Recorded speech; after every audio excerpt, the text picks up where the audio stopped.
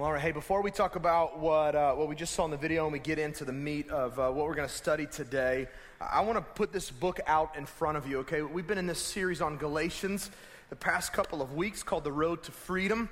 And since we're having to pack this series in to a 7-8 week time frame, we're not able to cover every single verse of the book. And so this is a book that I am reading and studying as I write and pray and prepare for this message series each week. It's a book called a book called Galatians for You, and it's written by a pastor in New York City named Timothy Keller. This is a fantastic resource on the book of Galatians. It's very readable. It's easy to understand. And Tim Keller, he presents some great questions throughout the book that will cause you to wrestle and to think through some of the things that we're teaching here from stage. So I would encourage you, write this down, Galatians for You by Tim Keller. Type it in the notes on your phone. Go home to Amazon and look this thing up. You can probably get it for 12 to 15 books, and I trust that it will be helpful to you as it's been helpful to me, all right? Good stuff. Okay, well, let's grab our Bibles.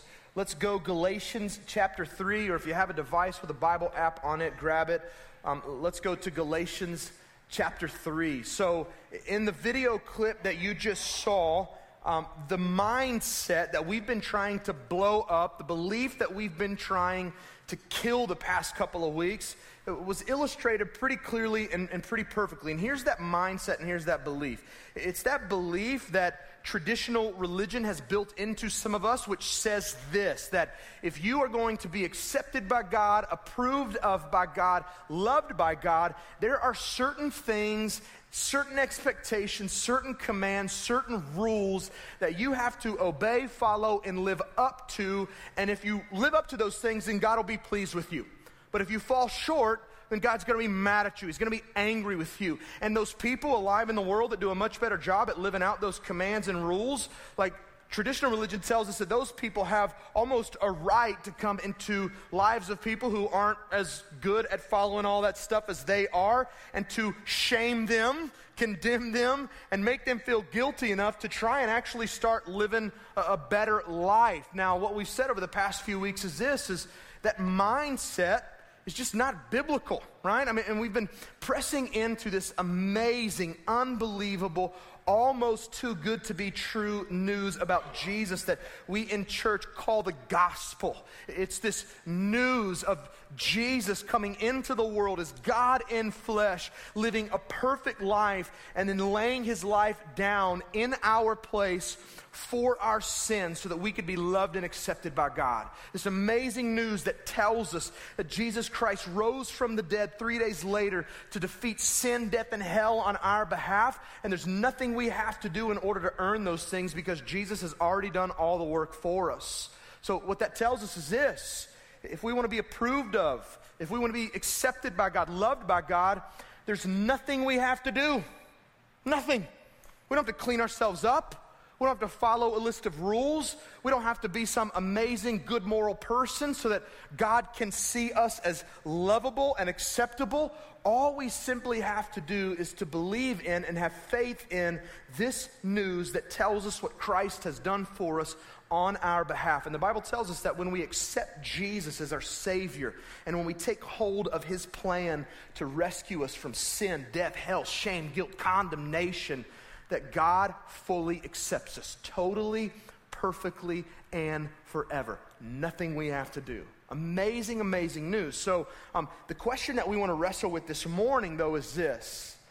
If that's true, if there is nothing that we have to do in order to make ourselves lovable, if there's nothing we have to do to earn God's grace and his acceptance, here's the question: then why in the world did God give us this book full of commands, laws, and rules?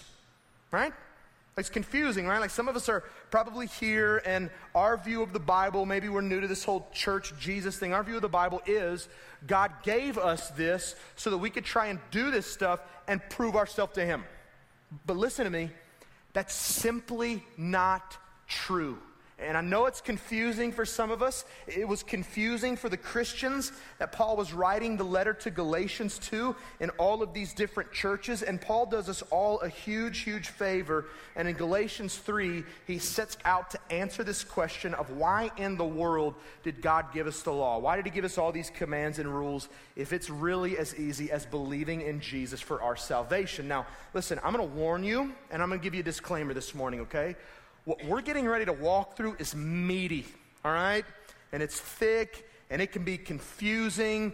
So here's why I'm telling you this. If you want to understand what we're getting ready to dive into today, it's one of those mornings where you're going to have to stay with me like the whole time, all right? Or you're going to leave, and you're going to go, I don't know what that dude said. So can you stay with me today? Yes?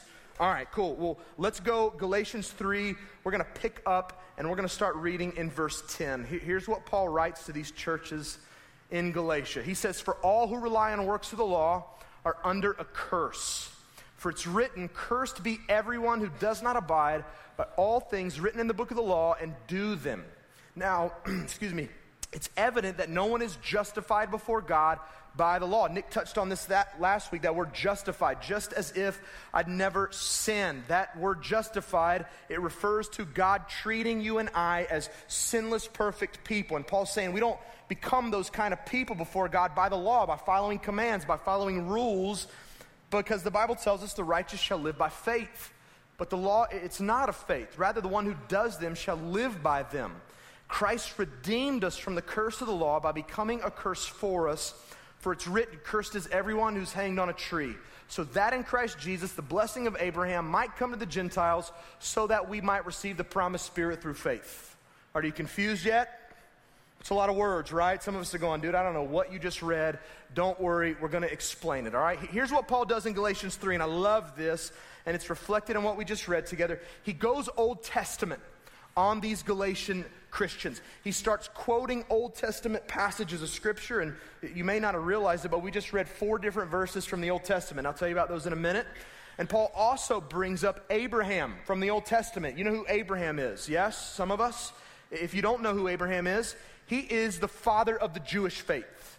For the Jewish people, Abraham is a hero. He is where the Jewish people began. And so here's why Paul goes Old Testament. Here's why he quotes the Old Testament and brings up Abraham.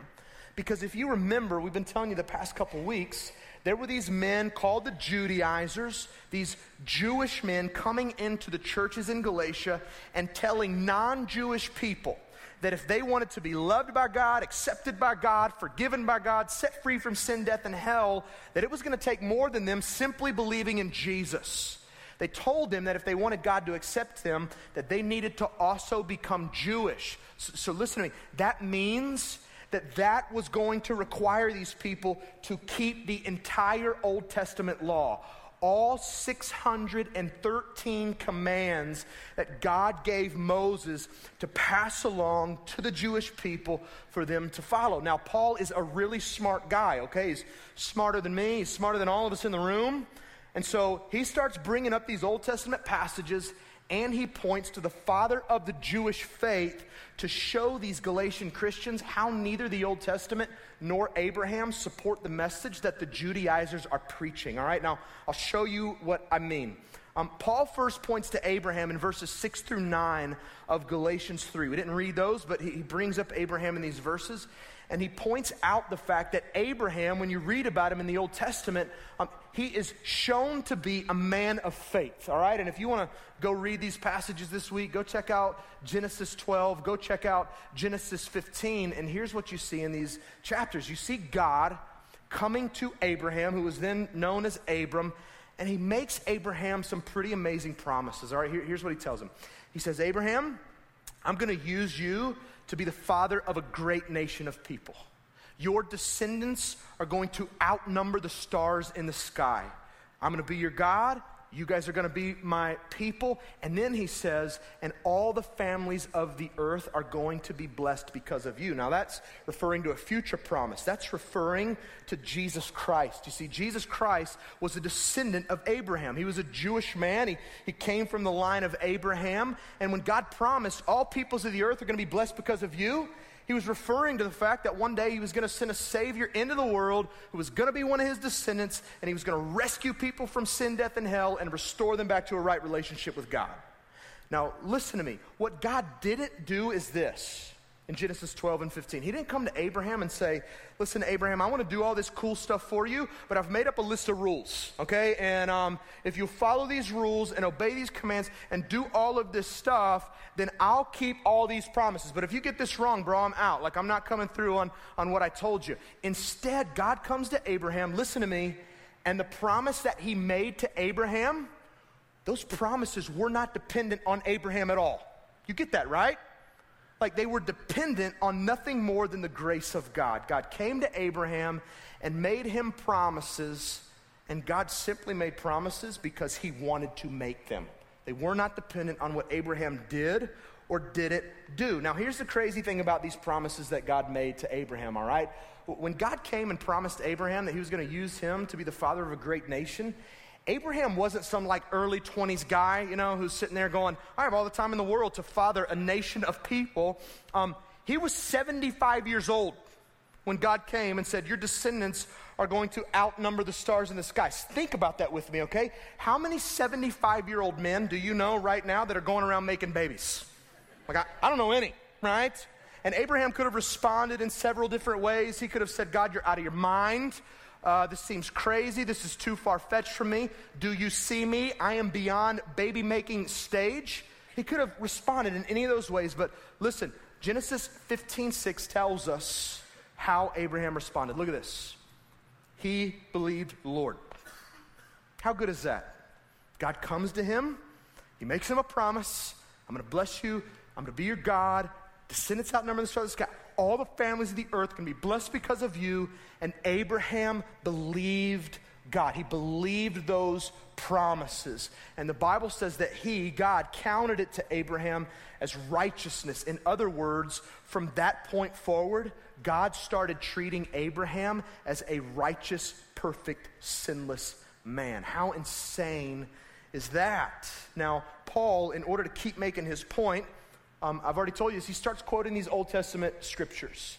And he quotes Deuteronomy 27:26, cursed is everyone who doesn't do everything written in the book of the law, who doesn't follow all the commands of God. He quotes Habakkuk 2:4, the righteous shall live by faith.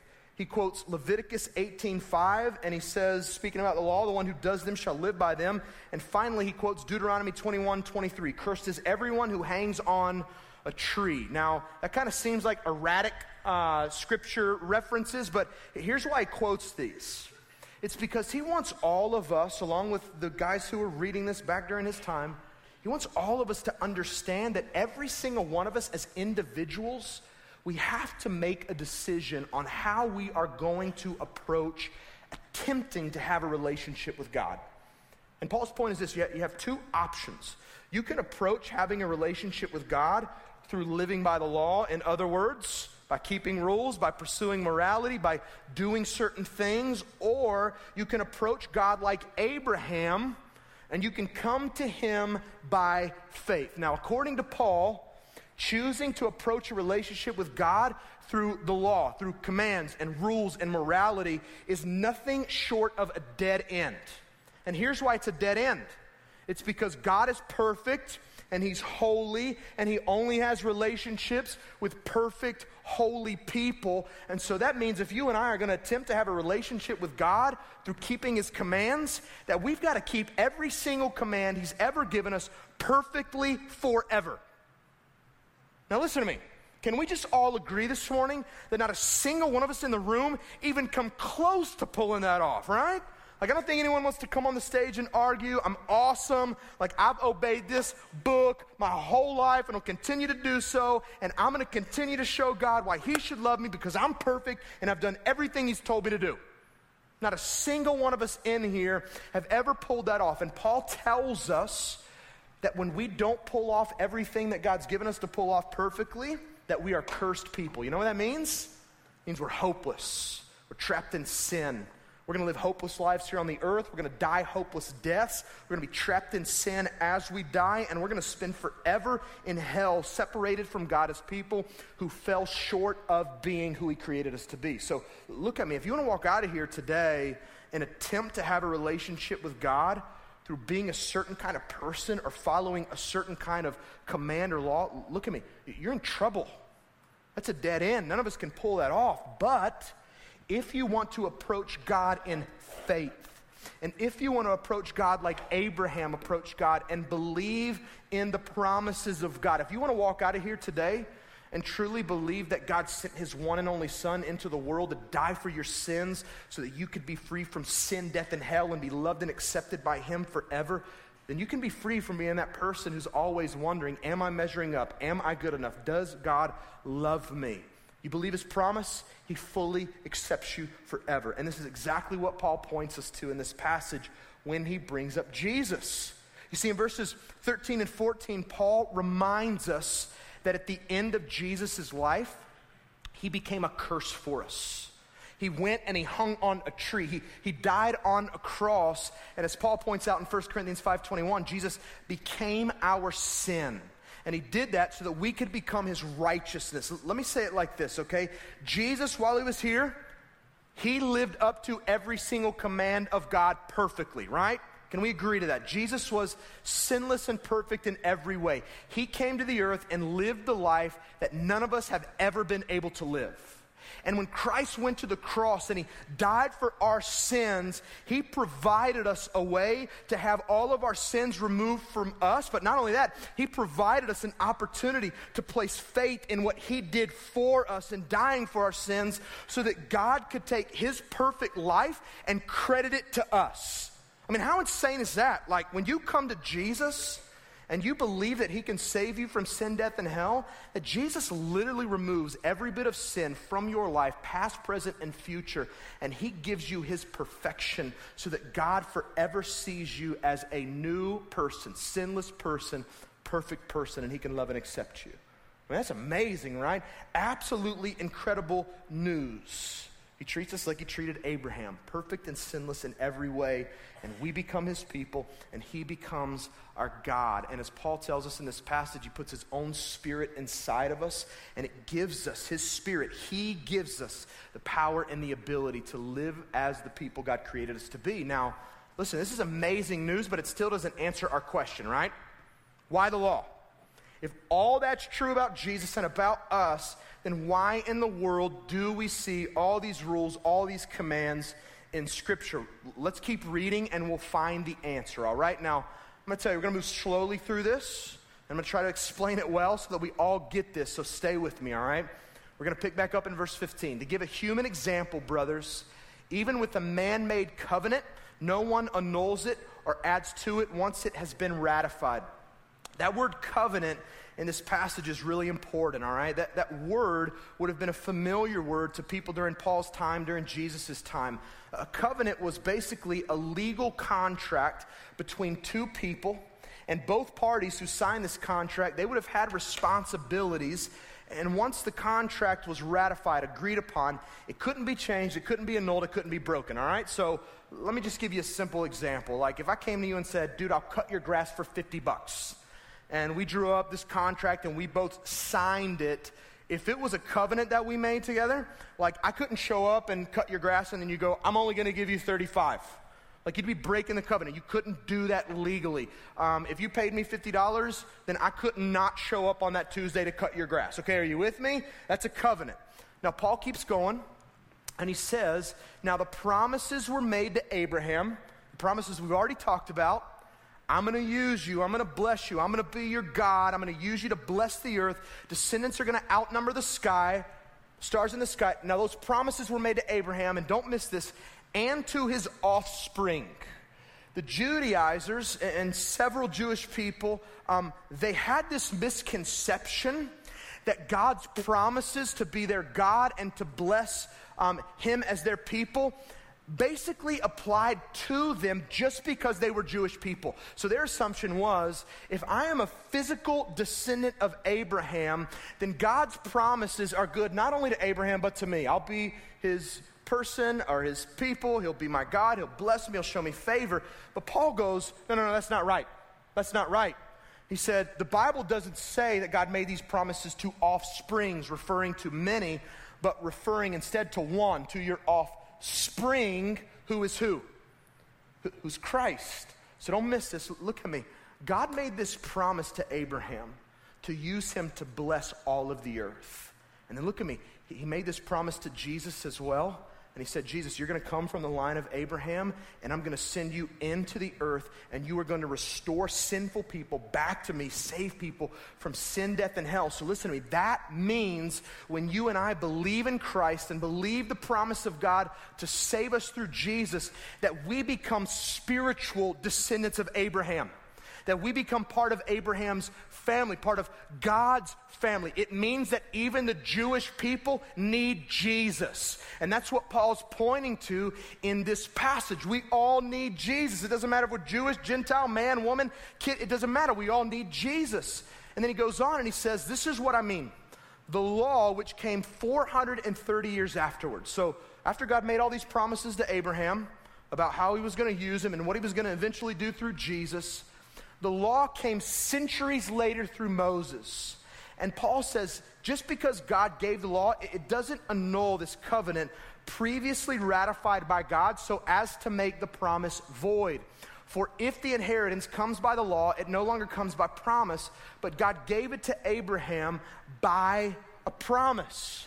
The Judaizers held to this belief that the reason God gave the law was for people to follow the law, and that when people followed the law, that's when God would come through on his promise. It wasn't that God made a promise to bless people and be people's God if they came to him in faith. It was, well, God gave Moses a law centuries later so that he could kind of start determining who he was going to call his people and whose God he was really going to be.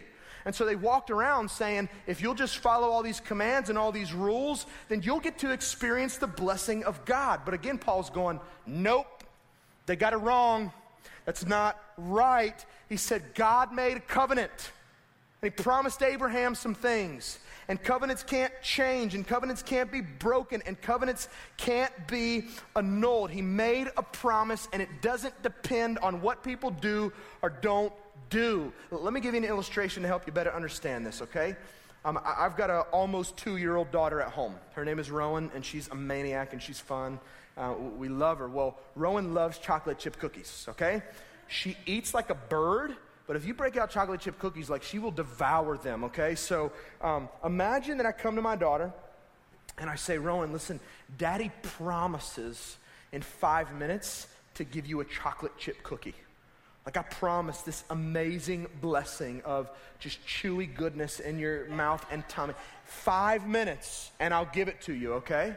Now listen, if I want to be a good dad, a gracious dad, a loving dad, in 5 minutes, I need to keep that promise, don't I? And it doesn't matter what kind of fits my daughter might pitch in that 5 minutes. It doesn't matter what she tears apart, tears down, sets on fire. In 5 minutes, if I want to be a good dad to my daughter, I need to keep my promise and give her what I told her. Now imagine another scenario with me. Imagine I come to Rowan and I say, hey baby, I promise in 5 minutes I'm going to give you a cookie if you will clean up your toys. If you'll pick up your baby dolls, if you'll put all the toys in your toy bin in 5 minutes, if you do those things, I promise I'll give you a cookie. Do you see the difference in the scenarios? One promise is all dependent on the promise. I'm going to bless you because I'm a good dad and I've got something for you and I'm going to give it to you. The other scenario says, man, I'm a dad that wants to give you something, but all the pressure and responsibility is on you to gain it. And in this passage, Paul is simply reminding us and these Galatian Christians that God is the first kind of dad I described. That he is not a dad, a loving father who promises to save us, love us, accept us, bless us, give us life if we'll do certain things. But instead, he promises to be that kind of dad to us because he's a loving and gracious father. And we simply have to believe in his promise to do those things for us through Jesus Christ. That's all it takes. And Paul's going, the law that God gave Moses, it didn't change the kind of dad that God is to his people. He's still the same God. So why the law? Why the law? Well, Paul answers it for us in verse 19. Why then the law? Here's what he says. It was added because of transgressions until the offspring, some of your Bibles might say sin there in place of transgressions, until the offspring should come to whom the promise had been made. Speaking of Jesus again.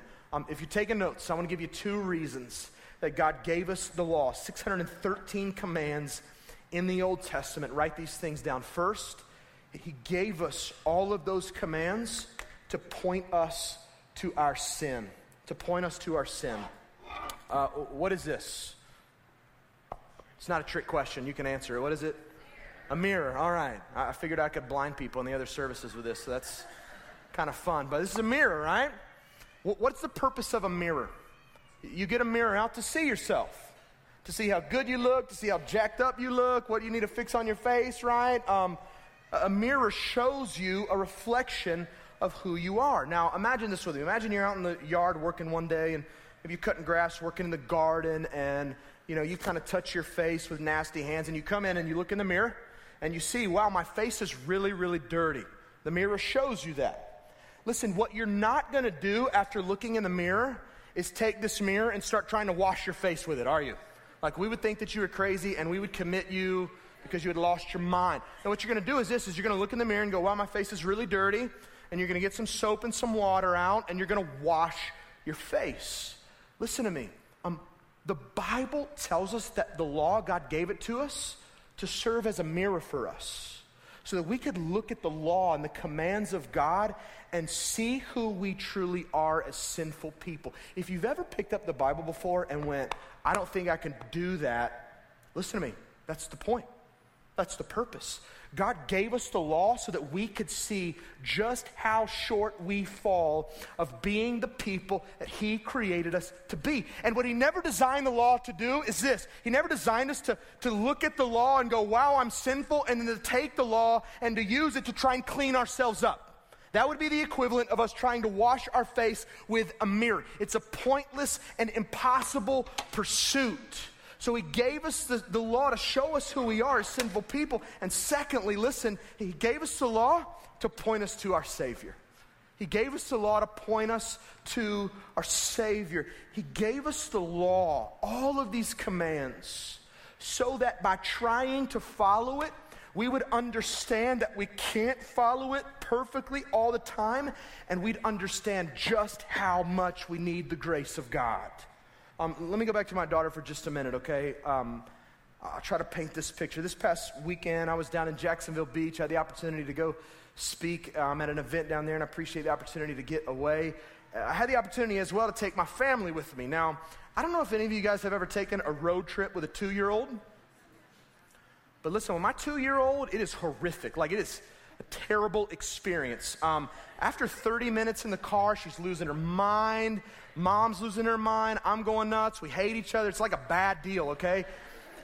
So I tried to be proactive before this road trip, and I got on MapQuest, and I kind of mapped our drive out, and I included several stops at playgrounds and things like that. So hopefully my daughter would get out and her energy would be zapped, and she would leave us alone. So we got to this one playground, and my daughter loves slides. And so she on this place that had to climb up this set of stairs to get to this slide. Well, she started wanting to do it herself. You know, she's at that age right now where she's stubborn. She doesn't want anybody's help to do what she wants to do. And so as she's climbing these steps, I reach my hand out to help her. And she does what she always does. She slaps my hand away. No. She wants to do it herself. So I let her. And I'm standing there making sure she doesn't fall. And after 2 or 3 times of climbing the steps and going down the slide, she walks back up these steps and gets to the top, and she realizes, I don't think I want to go down this slide again. And so what she does instead is she starts making her way back down the steps. Now, I'm trying to be a good dad, trying to not let my daughter fall and get hurt, so I reach my hand back out to help her. She, again, doesn't want my help, slaps it away. So she makes it down like 2 of these steps, and then she gets stuck. She realizes, man, what I'm trying to do, I can't do by myself. And so, man, I just stood there, and here's what she did. She reached out for me.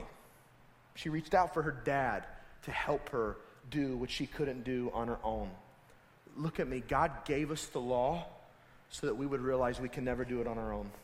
He gave us the law so that we would reach out to him as a loving heavenly Father for grace, for salvation, for rescue, and believe in his promise that he's such a loving God that he sent his one and only Son to save us from all of those things.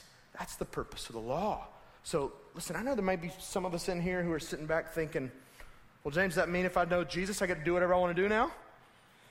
Like if the purpose of the law is just about making me understand I'm a sinner and I need a Savior, do I still have to follow the law? Am I free from having to follow the law?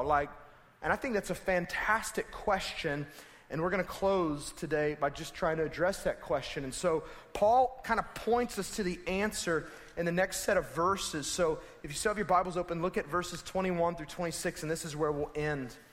Paul says, is the law contrary to the promises of God?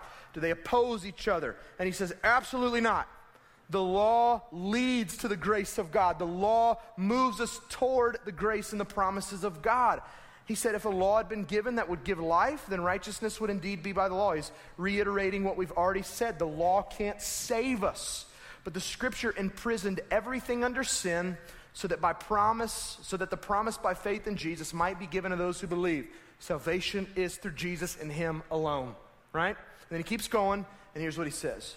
Before faith came, we were held captive under the law, imprisoned until the coming faith would be revealed. He's using language in this verse that would have been descriptive of a military guard guarding like a prisoner.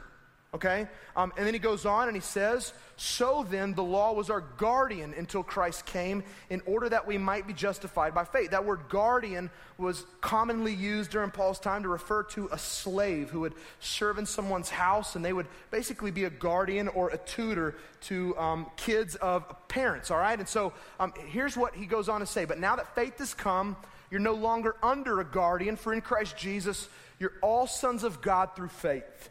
Let me explain this by asking this question. Parents, you have rules for your kids, don't you?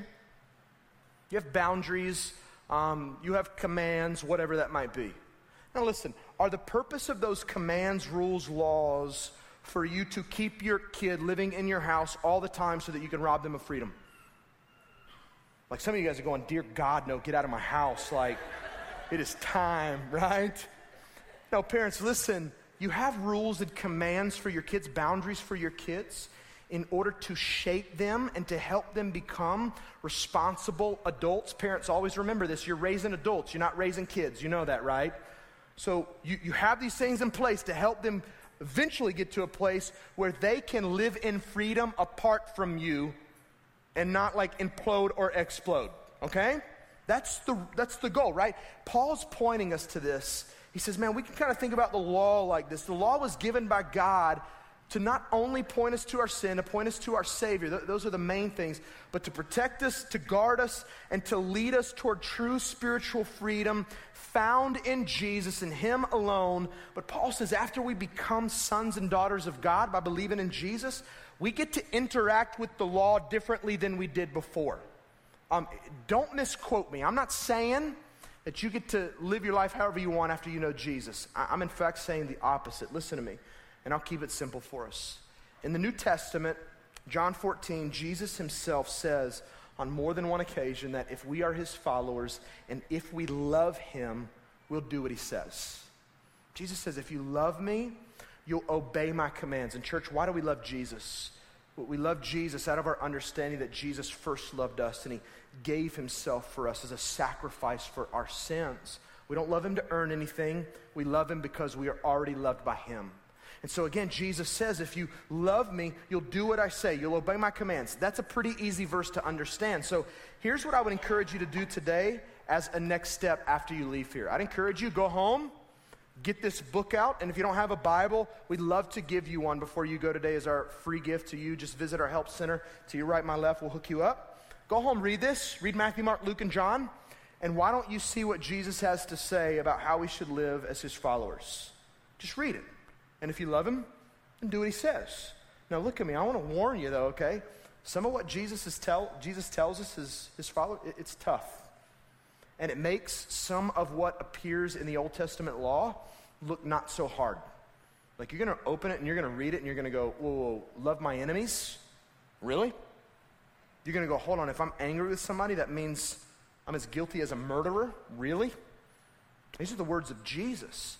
But listen to me. Here's what's beautiful about the commands of Jesus. When you love Jesus and you want to do what he says, it requires you to come back to this every day and to remember what Christ has done for you, that you are a new creation, that you are free from the old you, free from sin, free from death, free from hell. And when you come back and you focus on what Christ has done for you on a daily basis, here's what happens.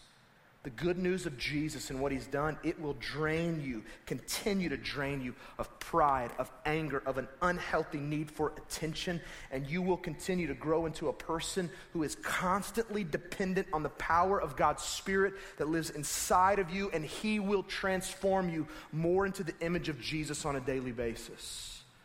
So listen to me, it requires contrition, it requires humility. The law is a beautiful, beautiful thing because it points us to sin and our need for a Savior. And after we experience Jesus as our Savior, man, he requires us again to do some things out of our love for him. And so, man, I want us to close in prayer today and just pray that God would help us to do those things. So I want to ask you, if you will, just to join me. Father, I just thank you that you are a good God. God, that you've been gracious enough to us to give us a mirror, to give us a way of understanding just how sinful we are, just how short we fall of being the people that you've created us to be. And we thank you, God, that you're a gracious enough God, a loving enough God to reach out to us when we reach for you. We thank you for Jesus, who saves us, who makes a way for us to be loved and accepted by you. And God, I just pray this morning for anybody sitting in the room who've never placed their faith in Jesus, God, I just pray you stir in their hearts. Convince them this morning of how desperately they truly need you.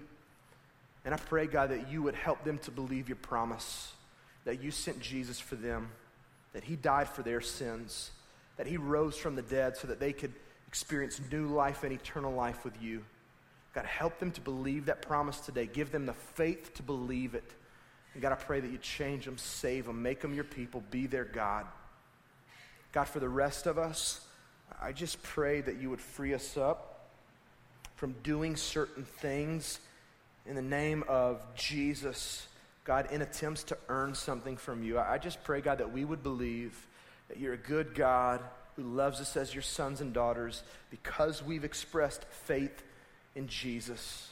And God, I pray that everything we do on your behalf for your kingdom would be done out of a genuine and deep love for Jesus Christ. God, help us. Fill us up with your Spirit. Remind us of the cross every single day. And God, may those things just kill the root of sin and unhealthy attitudes in our lives so that we can truly live lives that honor you and give you glory here on the earth. God, we love you so much. And we pray all of this in the name of your Son, Jesus. Amen. Amen.